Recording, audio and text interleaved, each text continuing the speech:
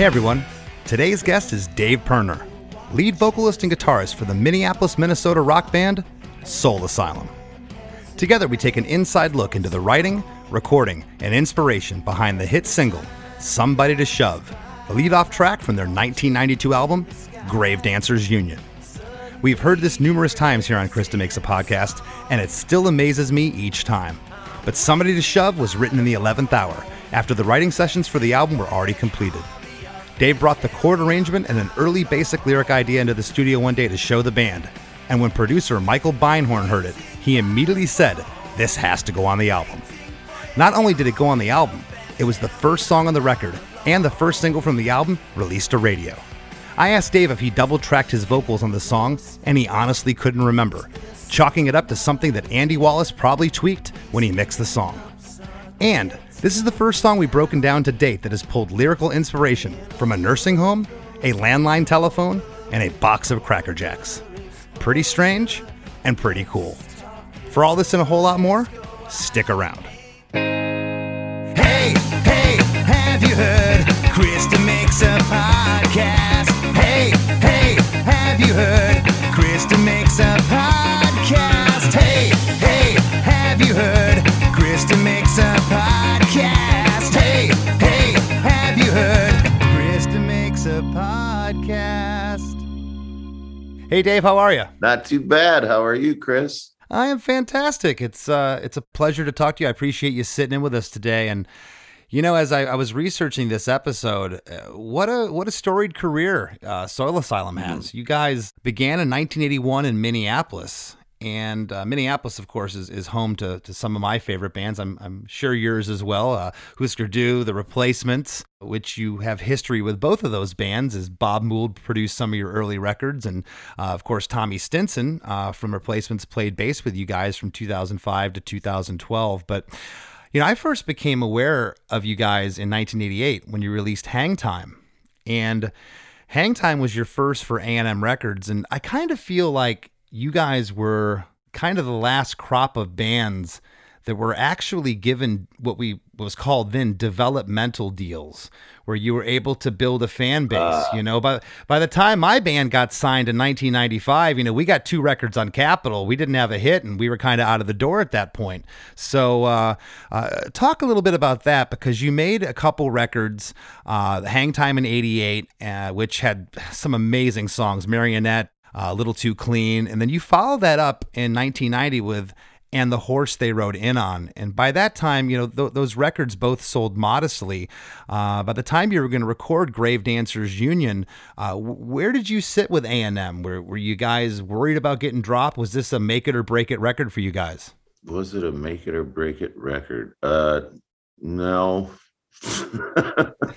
I guess what I'm asking is, did you feel any pressure at that point? Did an A&R guide or anybody tell you, hey, this record has to have a hit, which how do you write a hit? No one knows, you know, it's just something that usually just happens. Oddly enough, it was something that never really happened until, I don't know if it ever really happened.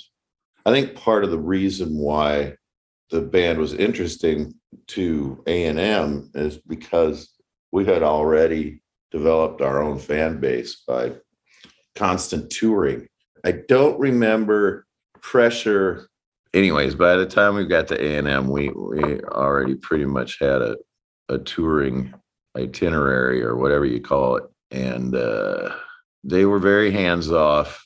And I think that was part of the understanding, is that we already did things the way we do things, and we must be doing something right. And they had no concept of what was going on in the quote unquote punk rock scene. So I think that was part of what was attractive about the band, is that we had already done all the legwork by the time the twin tone A&M thing.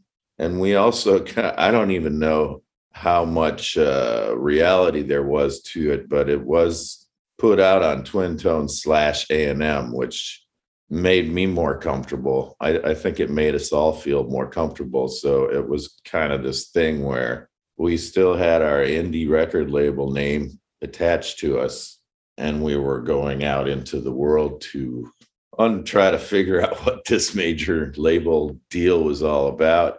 They had no idea what to do with us. Well, yeah, because when And the Horse They Rode In On came out in 1990, that's before the word alternative was just starting to get uttered then, you know. And of course, it was a year later that I hate the term, but grunge broke. So you guys were kind of in the middle there. So when this record was being written, I mean, I guess the next thing I want to know is how did you get in contact with Michael Beinhorn, who produced the record? Because he was kind of an unknown at this point. What we usually did was we'd get a bunch of cassettes. Each producer would have like their reel, you know. So I remember Michael's cassette had, it was the first time I'd gotten I don't know if you call that a demo reel, but his songs were edited. So he had, you know, the Chili Peppers and a bunch of bands on there, but it was only like the beginning and the middle of the end of each song, which was a pretty good strategy because it just kind of, it gave you a sort of overview of all the things he had worked on at that point. And then the next step would be, and I just liked the way that his stuff sounded compared to whoever else I was listening to or whoever else was being considered. And it just sounded better to me. So next thing you do is, you know, I don't remember. I probably interviewed with a handful of other producers, and his conversation with me was, I guess you do the listen to a bunch of reels, and then you do the phone call, and then if you're still leaning in that direction, you do, you know, lunch or dinner. But he came prepared. Like he knew all the names of the songs and he had something to say about each one. Yeah, he made a really good case for why we should work with him. The reason I brought him up was because I was talking about that term alternative before, and you know, prior to you guys, he was working with, as you said, the Chili Peppers. He produced Fab Five Freddy, Violent Femmes. You know, Violent Femmes and Chili Peppers were considered alternative back in the 80s. And I remember hearing Grave Dancers Union just being impressed, so impressed by the production. It sounded awesome. And one of my favorite bands is from Canada. They were on A&M at the time, called the Doughboys. I'm sure you know those guys. And I wished so bad. I was like, why can't these guys work with Michael Beinhorn? Because they put out what I considered Crush, a hit record. It just had really, really flat production on that. But the song we're going to talk about today, Somebody to Shove, was the first single that was released on May 5th of 1992. And do you remember writing Somebody to Shove? I do. I remember the waiting by the phone bit was the part that I had first. And that was kind of one of those things that was gnawing at me a little bit, you know. And we hung out in New York a lot, and a good friend had a laminating machine. So there was this laminate that was Grandpa from the Beatles movies. You know, there's a character named Grandpa. It's Help or something. I think is the right movie. And some reason that triggered the grandfather thing. Yes, he was known as Grandfather. And that's kind of where the first line came from, grandfather and the grandfather clock and all that.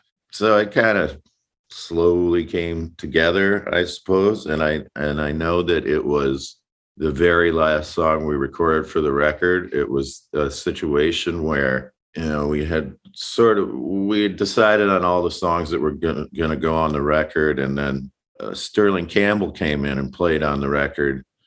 And when I heard Sterling play drums, I was moved. I was actually moved to tears on one song. I can't remember if anybody said, "You got anything else, Dave?" Or if I went, "I think I got something else," because I got excited when Sterling started playing, and I'm like, oh, I want to hear how he plays this idea that's been swimming around in my head, which was Somebody to Shove. So it was kind of almost an afterthought. And I believe we played through it once and Beinhorn immediately liked it. I pretty distinctly remember him going, "That's going on the record," and that was a good feeling, you know. That's really cool to hear because I can't tell you how many times I've heard that on this show where it's the 11th hour and it's almost like the pressure's off you. You already got a record in the can, the record's ready to go, but hey, let me just try this one idea out. And then everyone jumps on it. And then, of course, it ends up becoming the first single of the record. So this was essentially written for Grave Dancers Union. This wasn't something you had held over from a previous record or something you had laying around. Correct. Glad I thought to record it. Yeah. I was like, yeah, maybe, I don't know. What do you think of this one?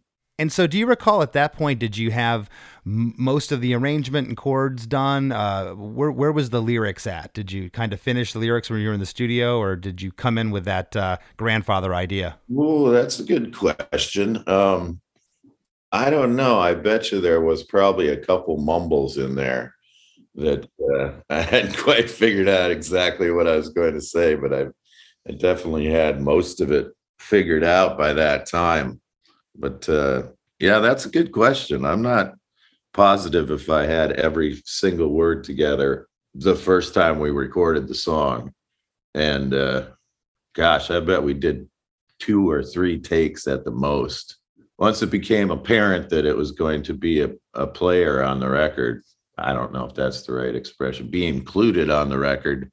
I don't remember struggling with the words, so they must have been somewhere really close, or else I would remember a moment of panic in New York City where I'm like, oh God, I got this song everybody's excited about, and I can't figure the words out. So thankfully that is not a memory, because I've had situations like that which are not great. And I'm assuming there's no demo of this song. It was so new that you just showed it in the studio and that was it, right? You are correct. Yes. Yeah, because sometimes we like to include the demos, or I'll scour YouTube for a demo, and I looked and I couldn't find one for this one. This is the first time I've actually tried to remember this stuff. Well, I'm asking you to have a recall of 31 years at this point, so yeah, I appreciate you. What you are recalling, and it's so funny when I get guests on here like, man, it's amazing what they do remember. But I want to jump into the track, Dave. The song is 3 minutes and 15 seconds. The intro is this killer guitar lick for 2 bars. Almost sounds like a tube screamer, like a little flange on there or something. It's a killer tone. And then the whole band kicks in for 4 measures, bass, drums, and stereo guitars as we enter verse number 1.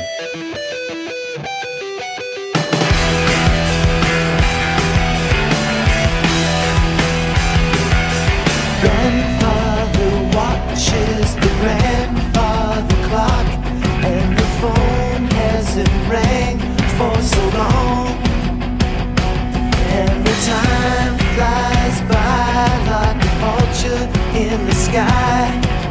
Suddenly he breaks into song. Grandfather watches the grandfather clock, and the phone hasn't rang for so long. And the time flies by like a vulture in the sky. Suddenly, he breaks into song. What's going on there? I think I was sort of honing in on the old man sitting in a nursing home, or the old man being extremely lonely, and he is waiting for someone to call. Doesn't seem very specific. A call from his kids or his kids or something, or waiting for I don't know, maybe a nurse to bring him his medication. I'm not sure. I'm pretty sure he just wants to talk to somebody. And I don't know, it seemed like an interesting place to start the song. And I don't know, a premonition that I suppose at one point or another, everyone's going to, well, not everyone, but people get old. And it was probably like a Simpsons episode. I remember when like a phone rings and all these old people come out of their rooms, and then it's it's for one person and everybody goes back into their rooms and that's their day. Do you recall that intro lick that I talked about? Was that something that you kind of had kicking around when you were writing it, or something that was created in the studio? Because it's just so catchy right off the top. It was something that I had been kind of working on, and I think I was going, God, it really needs something to happen before the band comes in.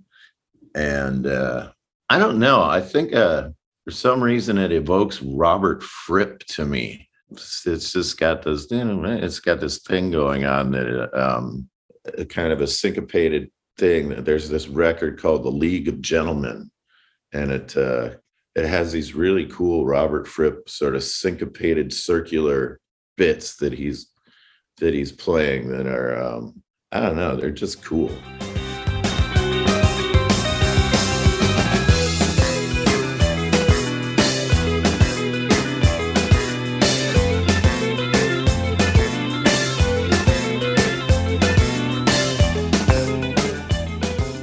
So I think I was just kind of messing around with that idea.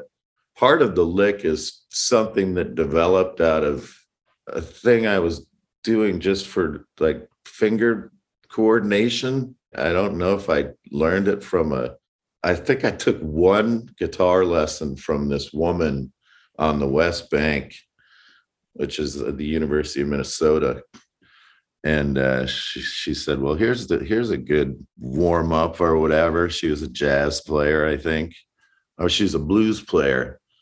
And it's kind of in there, but, I don't know. I sort of developed it out of pulling pieces of not knowing what I'm doing and putting them all together.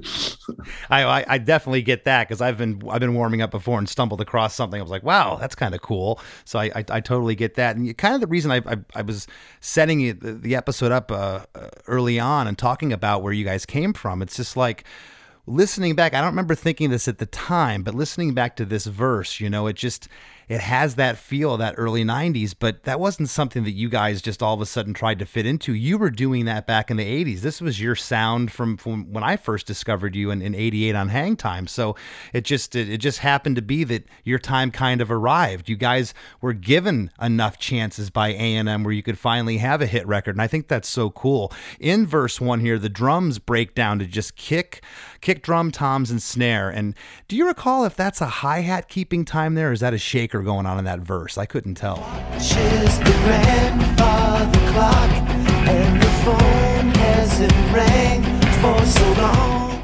That is a hi-hat to my recollection. The mix is great, but it's mixed just perfectly right where I couldn't actually tell. And the stereo guitars here they're kind of chugging along to that drum pattern. And then we get into pre-chorus 1. And I wrote here in my notes, Dave, that this pre-chorus is a chorus. It's so catchy. It's like you get 2 choruses in this song. I'm waiting by the phone, waiting for you to call me up and tell me I'm not alone. Waiting by the phone, waiting for you to call me up and tell me I'm not alone. I'm waiting by the phone, waiting for you to call me up and tell me I'm not alone. I'm waiting by the phone, waiting for you to call me up and tell me I'm not alone. It's so strange saying things that make you sound dated, but this was before everyone had phones on them. Yeah. So I guess if I think about it, it's like you don't have to wait by a phone anymore because your phone's always on you. So that's so funny that you say that, because I to this day, like right now in present time 2022, I don't take that lyric. I still wait by the phone sometimes, my cell phone, when someone's going to call me. So I never would have thought about what you just said. That's interesting. Yeah. I remember precisely where the phone was in the apartment that I would wait by. And phones were a different kind of animal to me anyways. It wasn't always on you. So if you're on the road or if you're touring in Germany or something, you got to get to a phone. It was just a different kind of thing. It wasn't always available. And yeah, you'd have to go sit somewhere and wait for a phone to ring. Sure, sure. Did you ever have DJs or fans come up, or the casual fans say, "Hey, you're going to play the Waiting by the Phone song?" Because again, this sounds like a chorus. You know, later on you get the Somebody to Shove refrain, but this in and of itself, pre-chorus, is just so catchy. Yeah, well, like I was saying, that was the part that came first. So in a way, I was building out from around that part. Yeah, it is kind of interesting that I was like, well, it needs one more part. But I think if you listen to the records before that record, the A&M records, I guess, there's lots of parts. Mm-hmm. All the songs, part. So it wasn't unusual for me to just keep adding parts to songs. Theoretically, someone will go, "That's enough parts." Yeah. Well, this arrangement on this song is really cool, and here on the pre-chorus one, it's essentially a double pre-chorus here. The drums break away from that tom, kick, and snare beat that they're doing in the verse. They come in with a straight beat, and they're joined by strumming, stereo guitars, bass, and it sounds like an overdubbed arpeggio on the higher strings. There was that an overdub, or was that done on one of the stereos? I couldn't really tell. I don't recall. I mean, if there's so you're saying it sounds like there's a guitar an octave up doing the same thing? Well, no, it's kind of like a little jangly thing there in the pre-chorus. 12 string in there or something. I don't know. Sitting by the phone, waiting for you to call me up and tell me I'm not alone. Yeah, it's cool, and it's hard to tell if it's one of the stereos kind of doing it while they're playing, or if it's an overdub. But I love that part. And the other thing I wanted to ask you here: do you recall double tracking your vocals?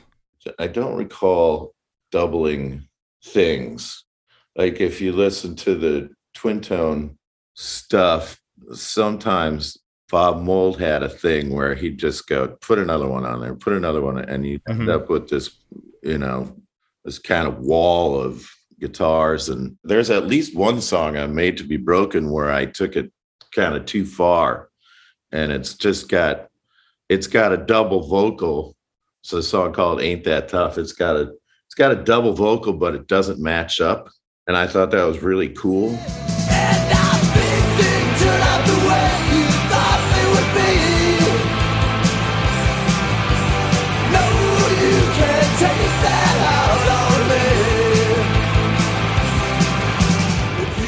me. And I think the reason I thought that was cool is because Lou Reed does it on Street Hassle. How I need it, baby.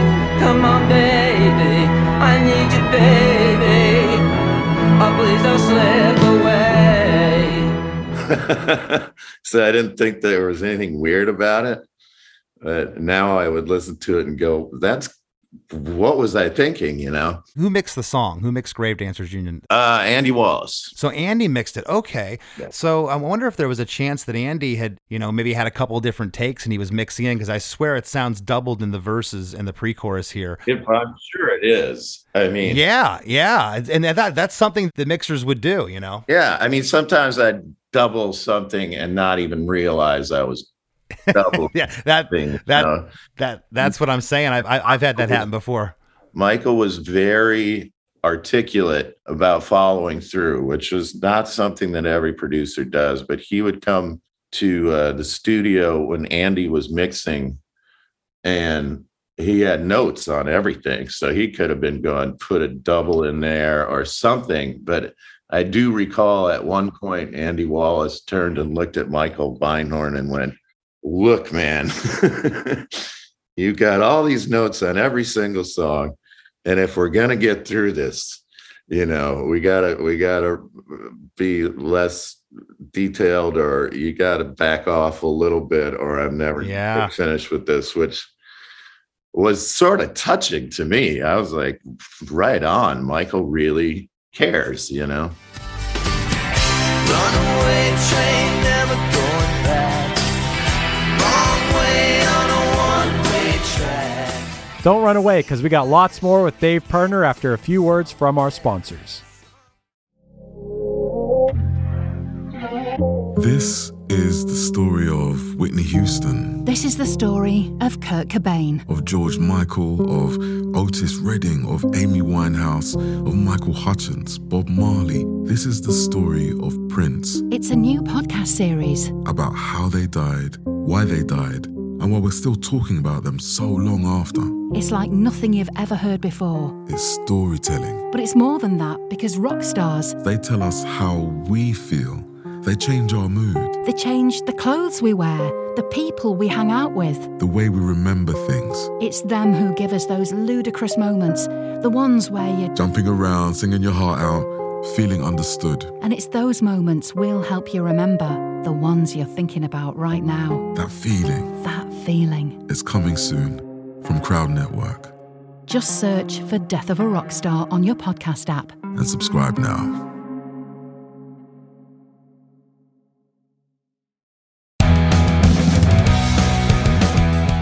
Hey everybody, it's Chris to Makes a Podcast producer, Chris Fafalius here, once again to share a little clip from an episode of The After Party. The After Party is our weekly podcast that we release to members of our supporting cast.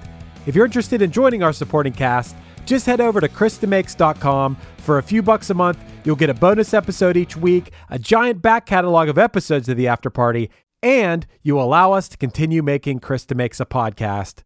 This clip is from our episode titled Iconic Synth Riffs of the 80s that we released back in January. Here we are talking about Joy Division's Love Will Tear Us Apart. Crazy because it's catchy and upbeat, but at the same time, it sounds really somber. Yeah, it's got those goth qualities, you know. It And does.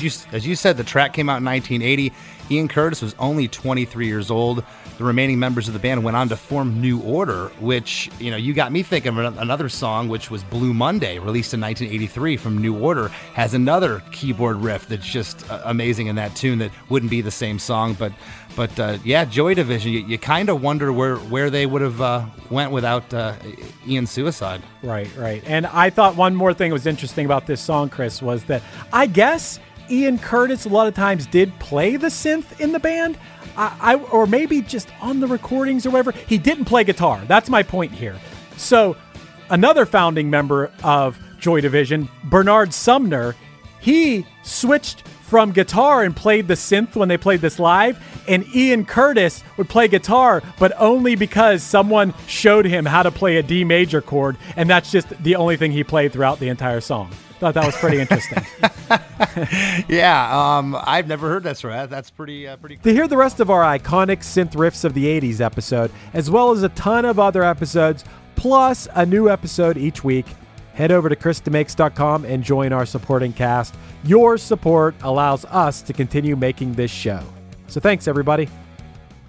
Can you help me remember how to smile? Make it somehow all seem worthwhile. And now, back to the show.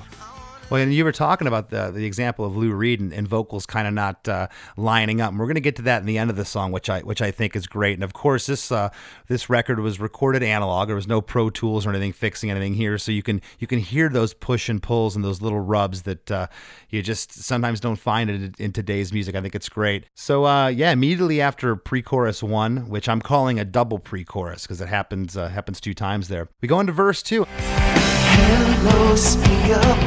Is there somebody there? These hang-ups are getting me down. In a world frozen over with overexposure, let's talk it over. Let's go out and paint the town. Hello, speak up. Is there anybody there? These hang-ups are getting me down.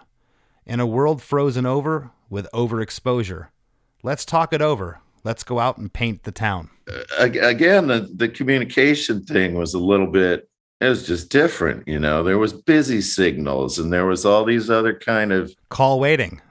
call waiting. Yes. And just kind of, you know, not knowing what you were going to get when you make the phone call. And I think that can be construed as I'm waiting, or whoever else who is being called, or I'm waiting on the other line for somebody on the other line to pick up. there was a bit of more of a mystery to what was going on when you got on the phone. You certainly couldn't do things like this, Chris. Yeah. You know. Well, and I'll tell you what I've always loved about this song is I liked the imagery, and I never really knew what you were saying in the verses. But I liked that they were kind of obscure, and then you get into the pre-chorus and the chorus, and those lyrics are pretty straightforward, you know, and you can read kind of into whatever you want with that. And I liked the dichotomy of that within this song. Verse 2, the drums break down again to that kick drum floor and snare drum thing you get there, and then we go into pre-chorus 2. I'm waiting by the phone, waiting for you to call me up and tell me I'm not alone. Just one time you say, I'm waiting by the phone, waiting for you to call me up and tell me I'm not alone. So it's half as long.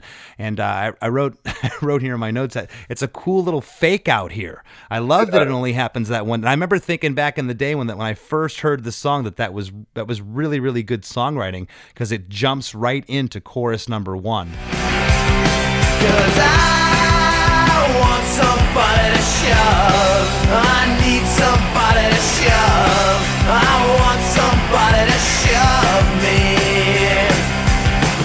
Because I want somebody to shove. I need somebody to shove.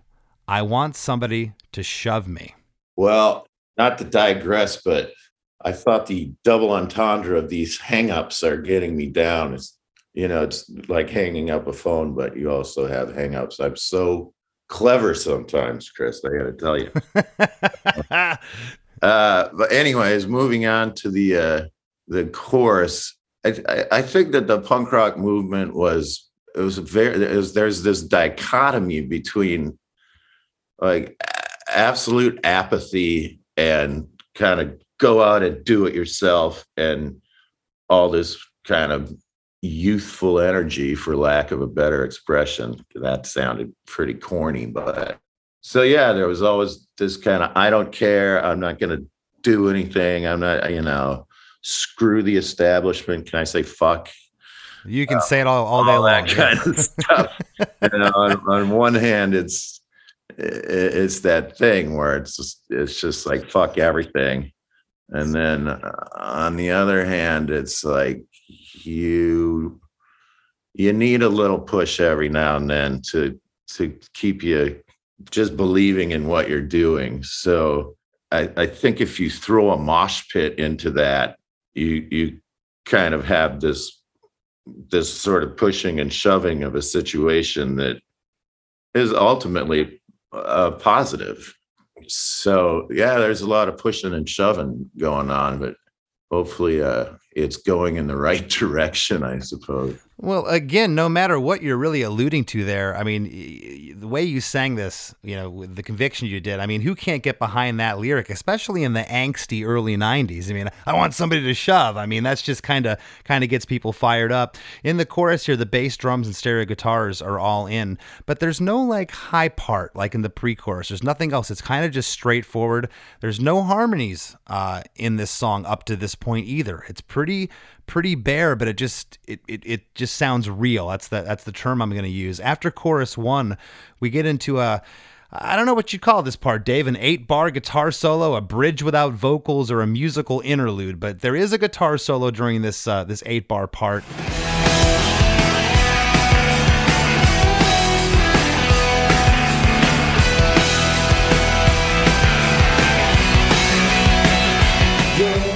The bass sounds killer here during this part. The bass run is just awesome.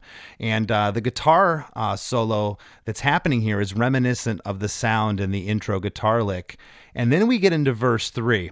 The simplicity of the pre-chorus and the chorus, and now you come back with verse 3. This is probably my favorite verse in the song. You're a true insomniacs, prize in the cracker jack. All the difference in the world is just a call away. You're a dream for insomniacs, prize in the cracker jacks. All the difference in the world is just a call away. First of all, I'm a terrible, terrible insomniac. So that's just kind of biographical. I've always had a problem with it, and to this day, I don't know what's wrong with me. I can't go to sleep at night. So, in essence, the dream is to pay off somehow. Yeah, I think that's the lyric I love the most. You're a dream for insomniacs. Well, insomniacs don't dream because they don't fall asleep. Once again, Mr. Clever over here. I hadn't really thought about it for a while, but Cracker Jacks were a big part of my touring life. It seems a little childish, but you're in a van constantly and you're touring constantly. And once again, to date myself, Cracker Jacks came in a cardboard box, which they no longer do. And the prizes were way better than they are now. They were a little piece, like I had a collection of colored magnifying glasses. They were these round little plastic magnifying glasses, and they came in different colors, and I started collecting them.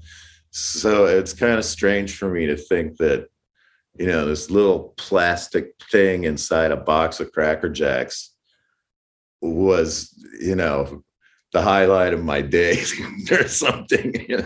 Well, I mean, touring around in a van, especially back in the 80s, no cell phones, no social media, disconnected from the world, any type of creature comfort that we could find, you would do, Yeah. So I think that's cool that made it into the lyrics. What I love about this verse is the drums are playing a straight beat here. They don't go back to that kick, tom, and snare thing that they're doing in verse 1 and verse 2. And the guitars here, interestingly enough, they play a similar chugging part as verse 1 and verse 2, even though the drums are going straight. I like how the guitars kind of kept in that world. That's really cool how that happened. We go into pre-chorus 3. And I'm waiting by the phone, waiting for you to call me up and tell me I'm not alone.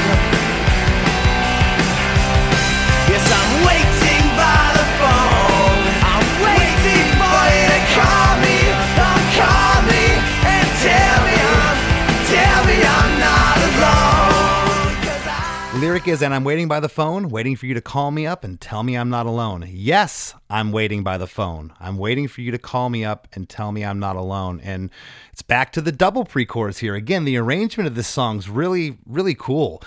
Get the double pre-chorus here. On the last line, there's an overdub vocal on the line, I'm waiting for you to call me up and tell me I'm not alone, that doesn't line up what we were talking about earlier, like that Lou Reed thing. And I'm hearing the first vocal harmonies in the song here, although they fluctuate between being harmonies and unison with the melody. They kind of go back and forth. Do you recall doing that part in the studio? Was that a suggestion that Michael Beinhard had, or did you just get up in front of the mic and just start kind of riffing vocally? If I had to guess, it was probably some combination of those things you just mentioned.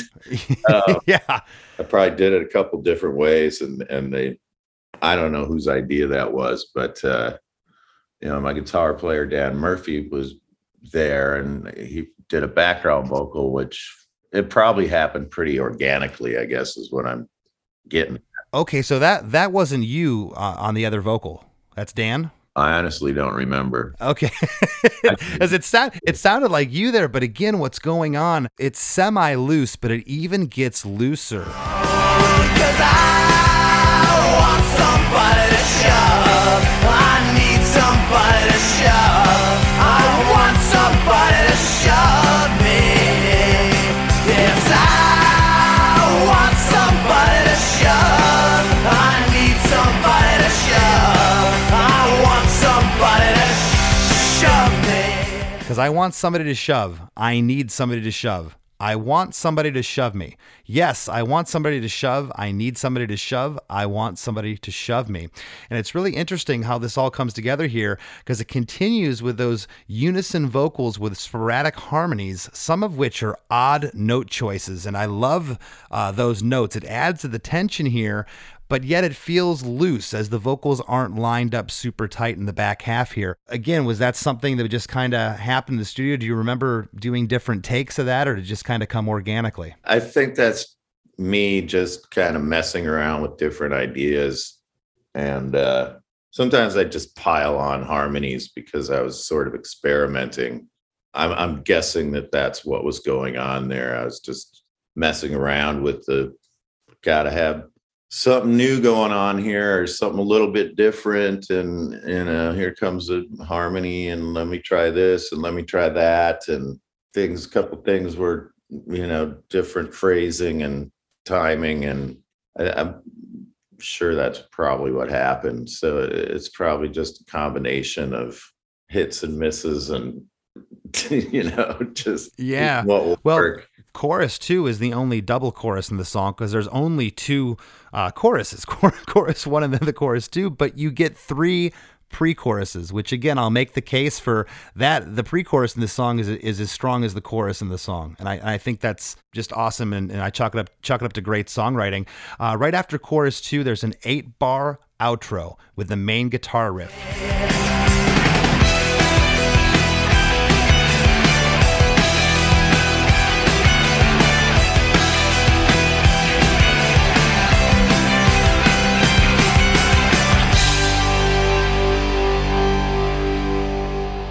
And we don't resolve on the B chord. That after that main riff comes in at the top, it goes to the B for the verses, but it ends nice and happy on that G major, and then the song is over. 3 minutes and 15 seconds goes by way faster than that. The song's just written so well, goes by very quickly.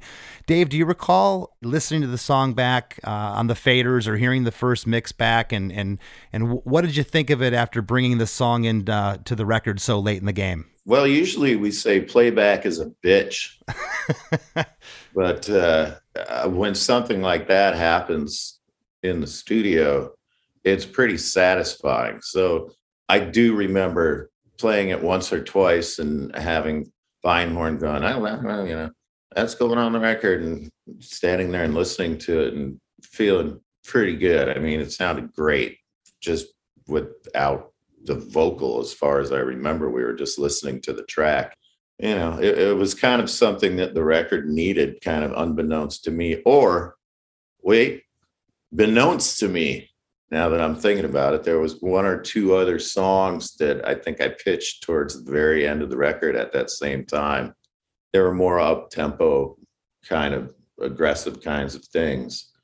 So, yeah, I do remember it being this burst of energy and then this exhale of, hey, that worked, Yeah, and do you recall being stoked that not only was it the first lead-off single of the album, but it was the first track on the record? Were you surprised by that? Is that something that you guys wanted, or something that A&M was suggesting? Now I'm trying to remember what the singles were on the A&M records and kind of how we were sort of learning what that meant. Right. Well, you guys led off with this, and then Black Gold was the second single, and of course, Runaway Train was the third track, released in June of '93, which sent the record into the stratosphere. But I guess what I was asking was were you surprised that the song you brought in so late to the game was the first single? That had to be a pretty good feeling. I was, and it was, and it seems oddly fitting somehow that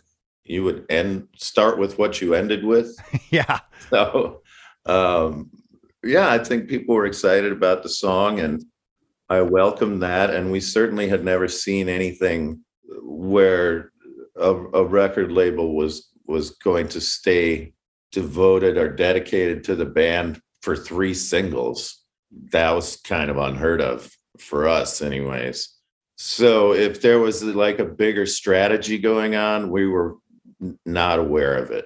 We were still kind of feeling our way through what was going on. And in retrospect, it seems obvious, they built it up to Runaway Train. But I don't think we certainly didn't have any unreal expectations. I think, if anything, we were as surprised as anyone that people liked it.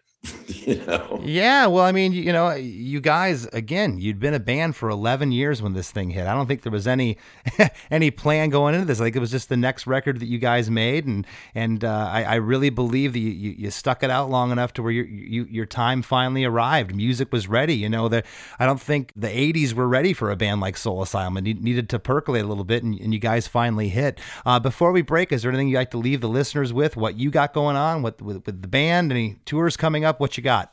Most of the time in the summer, we go out for maybe a 2-month tour. It's kind of a mixed bag. So this summer, we're doing weekends. I was just trying to explain that to somebody. I mean, when you're out and you're doing 5-6 shows a week, you fall into a rhythm, and the band really starts to steamroll, and things become more effortless as you get used to the day of playing every night. After the first week and a half, it's the parts all kind of seem to come together, and you don't always get that when you're playing weekends. You got to stay in the groove, so to speak. So and then I'm doing some acoustic shows this summer with my guitar player, Ryan Smith. And we're kind of playing all over the place, and we'll do a week and a half here and a week and a half there, and it's different. I can't say I prefer one thing over the other, but as I was trying to tell somebody the other day, sometimes you're on tour and it's a 2-month affair, and you end up in these parking lots, or you end up playing a dead town on a Tuesday night, or playing on a Wednesday night, someplace where you're wondering why you're there. So there's an advantage to playing on weekends, obviously.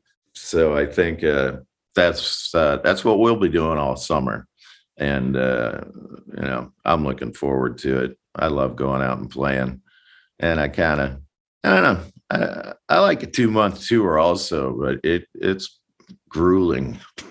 Yep, I hear you. It's I don't bounce back as fast as I did when I was 22. But Dave, I want to thank you for sitting in with us today. I really appreciate it. Thank you, Chris. I appreciate it too. It's fun.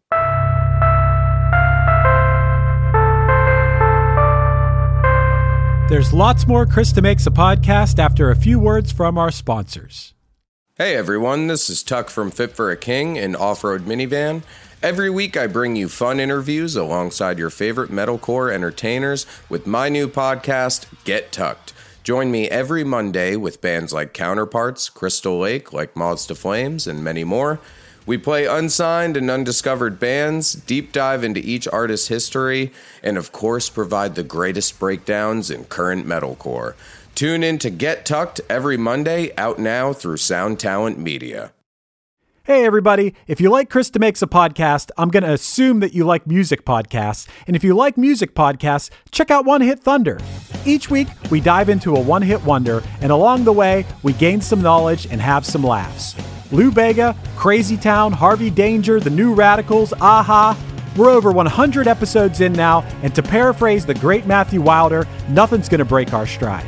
Subscribe to One Hit Thunder wherever you get your pods.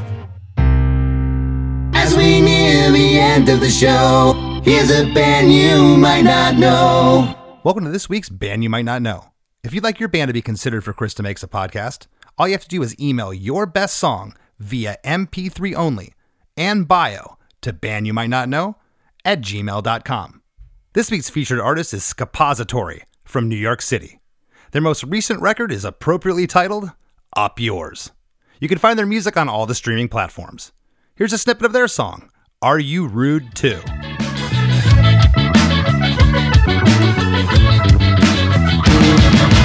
Sirens playing in the bass beats, and my heart is racing as I look in the rear view. Everything go about fast, it's about now. Then there's no one talking to hold, and I scream, fuck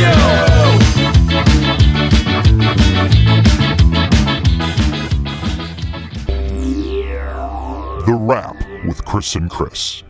So Chris, as a kid who grew up in the 90s, it is so wild and strange when we do these conversations and a person's face pops up on the screen. I'm like, oh my God, that's Dave Pirner from Soul Asylum. It's like this surreal thing. And I'm like talking to him, and it's the people that I watched on MTV and stuff. So I thought that was pretty neat. Yeah. I remember being happy for these guys when they finally hit. As I said, I heard them sometime around Hang Time in '88. They were what you would call alternative in the '80s. They didn't really have a spot on commercial radio yet. They were ahead of their time, and they stuck it out. And then all of a sudden, right place, right time. Their sound came around, and they stuck it out long enough to finally have the recognition they deserved. That's the coolest way to do it, man. Have the world catch up to you, not try to catch up to the rest of the world. I really like that part of the story that they had put out, 5 albums before signing to A&M. I think that's pretty awesome. Well, somewhere in that ballpark of a bunch of albums basically throughout the 80s. And when it was their time, it was their time in a big way.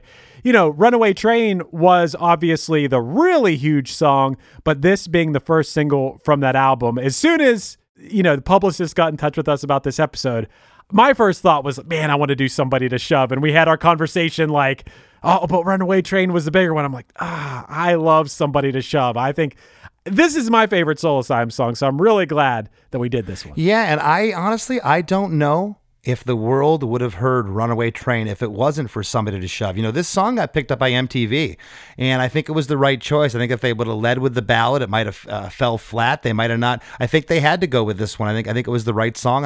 And I how many times have we heard? I even told Dave, how many times has someone went in and said, it's just an idea I'm kicking around. It's the 11th hour. The album's done. The producer's sitting there going, wait a second. What is that? Play that again. That's going on the record. And it was a really good point about the pre-chorus being, to me, a chorus. That part is what sticks in my head. The waiting by the phone part is so catchy. But Chris, you talked about this briefly in the episode. That lyric, I want somebody to shove. I need somebody to shove. I want somebody to shove me. That concept, that lyric, it kind of sums up the 90s in my head for some reason. It makes me think, for lack of a better way to put it, it makes me think of moshing. It makes me think of a live punk rock show, or a rock show in the 90s, and just the sort of feeling or attitude of what we'd call Gen X, I guess, at that time. This sort of like apathy, this apathetic attitude, but I want someone, I interpret it as I want someone to shove me out of that. Now, that might be me putting my own meaning into it. It could be something a lot less meaningful than that. I don't really know, but it definitely is a strong lyric and song title. Yeah, and I had mentioned to Dave that I think I used the term angsty. The early 90s were just angst and apathy, as you said, and one part anarchy you could throw in there, and just this rebellious nature, and that lyric is perfect.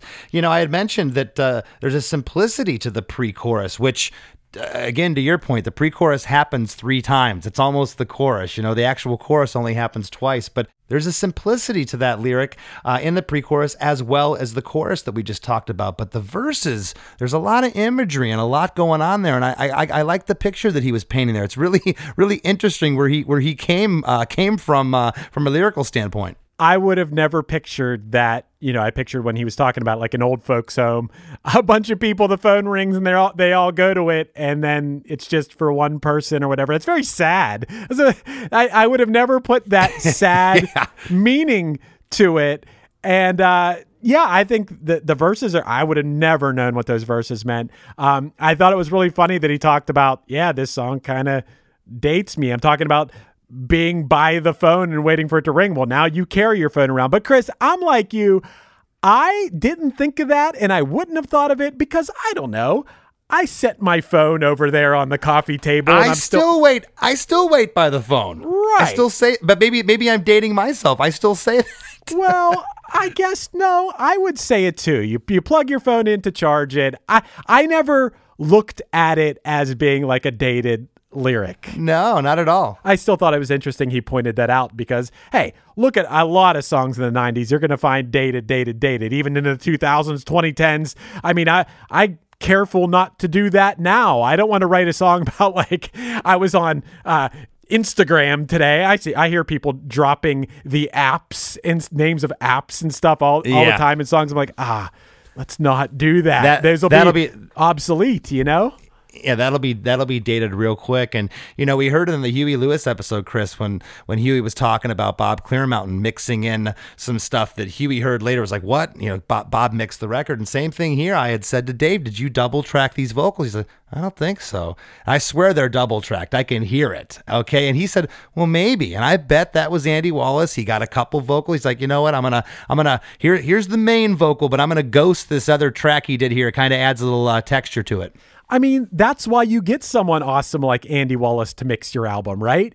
Give him a bunch of stuff. Let him work his magic. Give him some options. I know in my experience with Punchline in recent years where we track the stuff ourselves and then we hire a mixer and we give them the kitchen sink and be like, all right, you get to work, do your thing to this. And I think giving him options, someone like Andy Wallace can step in there with a couple different vocals. And Chris, you were asking him about like, did you sing that? I can imagine Andy Wallace was taking parts where there were unison and mixing in the parts where it was harmonies and creating his own thing, which is kind of what Dave alluded to there. Yeah, and good for Michael Beinhorn, too. He had a good track record in the 80s. He had worked with Red Hot Chili Peppers, who were not a household name then. Herbie Hancock certainly had success, but I don't recall the record that Michael produced for him. But he worked with Fab Five Freddy and then Violent Femmes, who weren't, they were a huge underground success, but not a huge commercial success. And then he did the Soul Asylum record. Next thing you know,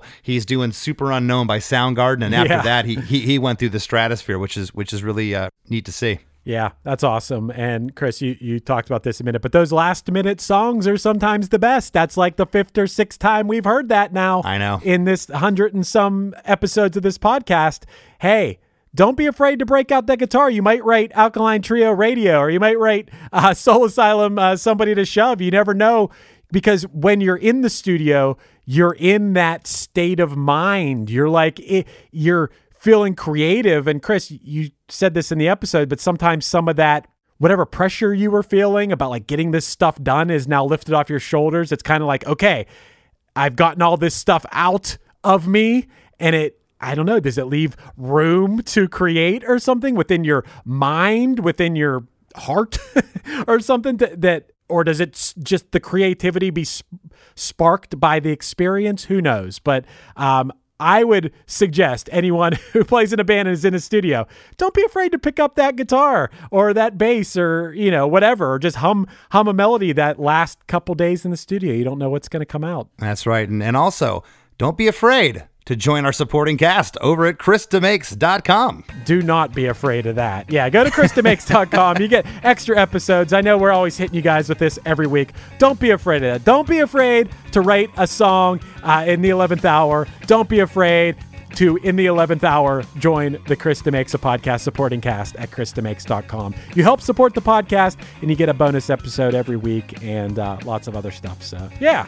Good call, Chris. Yes, lots of other stuff, because we work this like a job because we love it. And if you haven't already, please give me a follow on Instagram at @LessThanChrisD. Want to thank this week's guest, Dave Pirner, and we'll see you next time. What's up, everybody? I am Finn McKenty, host of the Punk Rock MBA podcast, part of the Sound Talent Media Podcast Network. My podcast is all about doing what you love for a living, and every week I sit down and talk to people who have done exactly that. For example, musicians like Tommy from Between the Buried and Me, Matt from Periphery, Lil Lotus and Shinigami, among many others, photographers, artists, designers, YouTubers like Glenn Fricker and Sarah Dici, and I unpack exactly how they got to where they are today with the goal of helping you do the same. So if that sounds cool, you can listen and subscribe at soundtalentmedia.com, and I'll see you there. Welcome to us talking about our podcast for a minute. What's the name of that podcast? That's Axe to Grind, and right now you're going to be getting a little taste of it, right down to the shaky microphone and all. And my name's Bob. And my name's Patrick, and usually we're joined by Tom. Tom's the best. Tom has a real grown-up job that requires him to be at work, but we talk about decidedly not so grown-up things like hardcore music and things that people that like hardcore music tend to like. So that could be the latest shows, revisiting classic material, talking about the new classics, all the little dorm room nonsense that you imagine from a niche music podcast that you either love, want to love, or hate. Yeah, imagine all the emotions that you have towards a genre that has impacted your life, and then condense them down to an hour to 2 hours a week. So triangulate your speakers, think about jumping off the bed, singing along, dancing like an idiot, and listen to Axe to Grind podcast.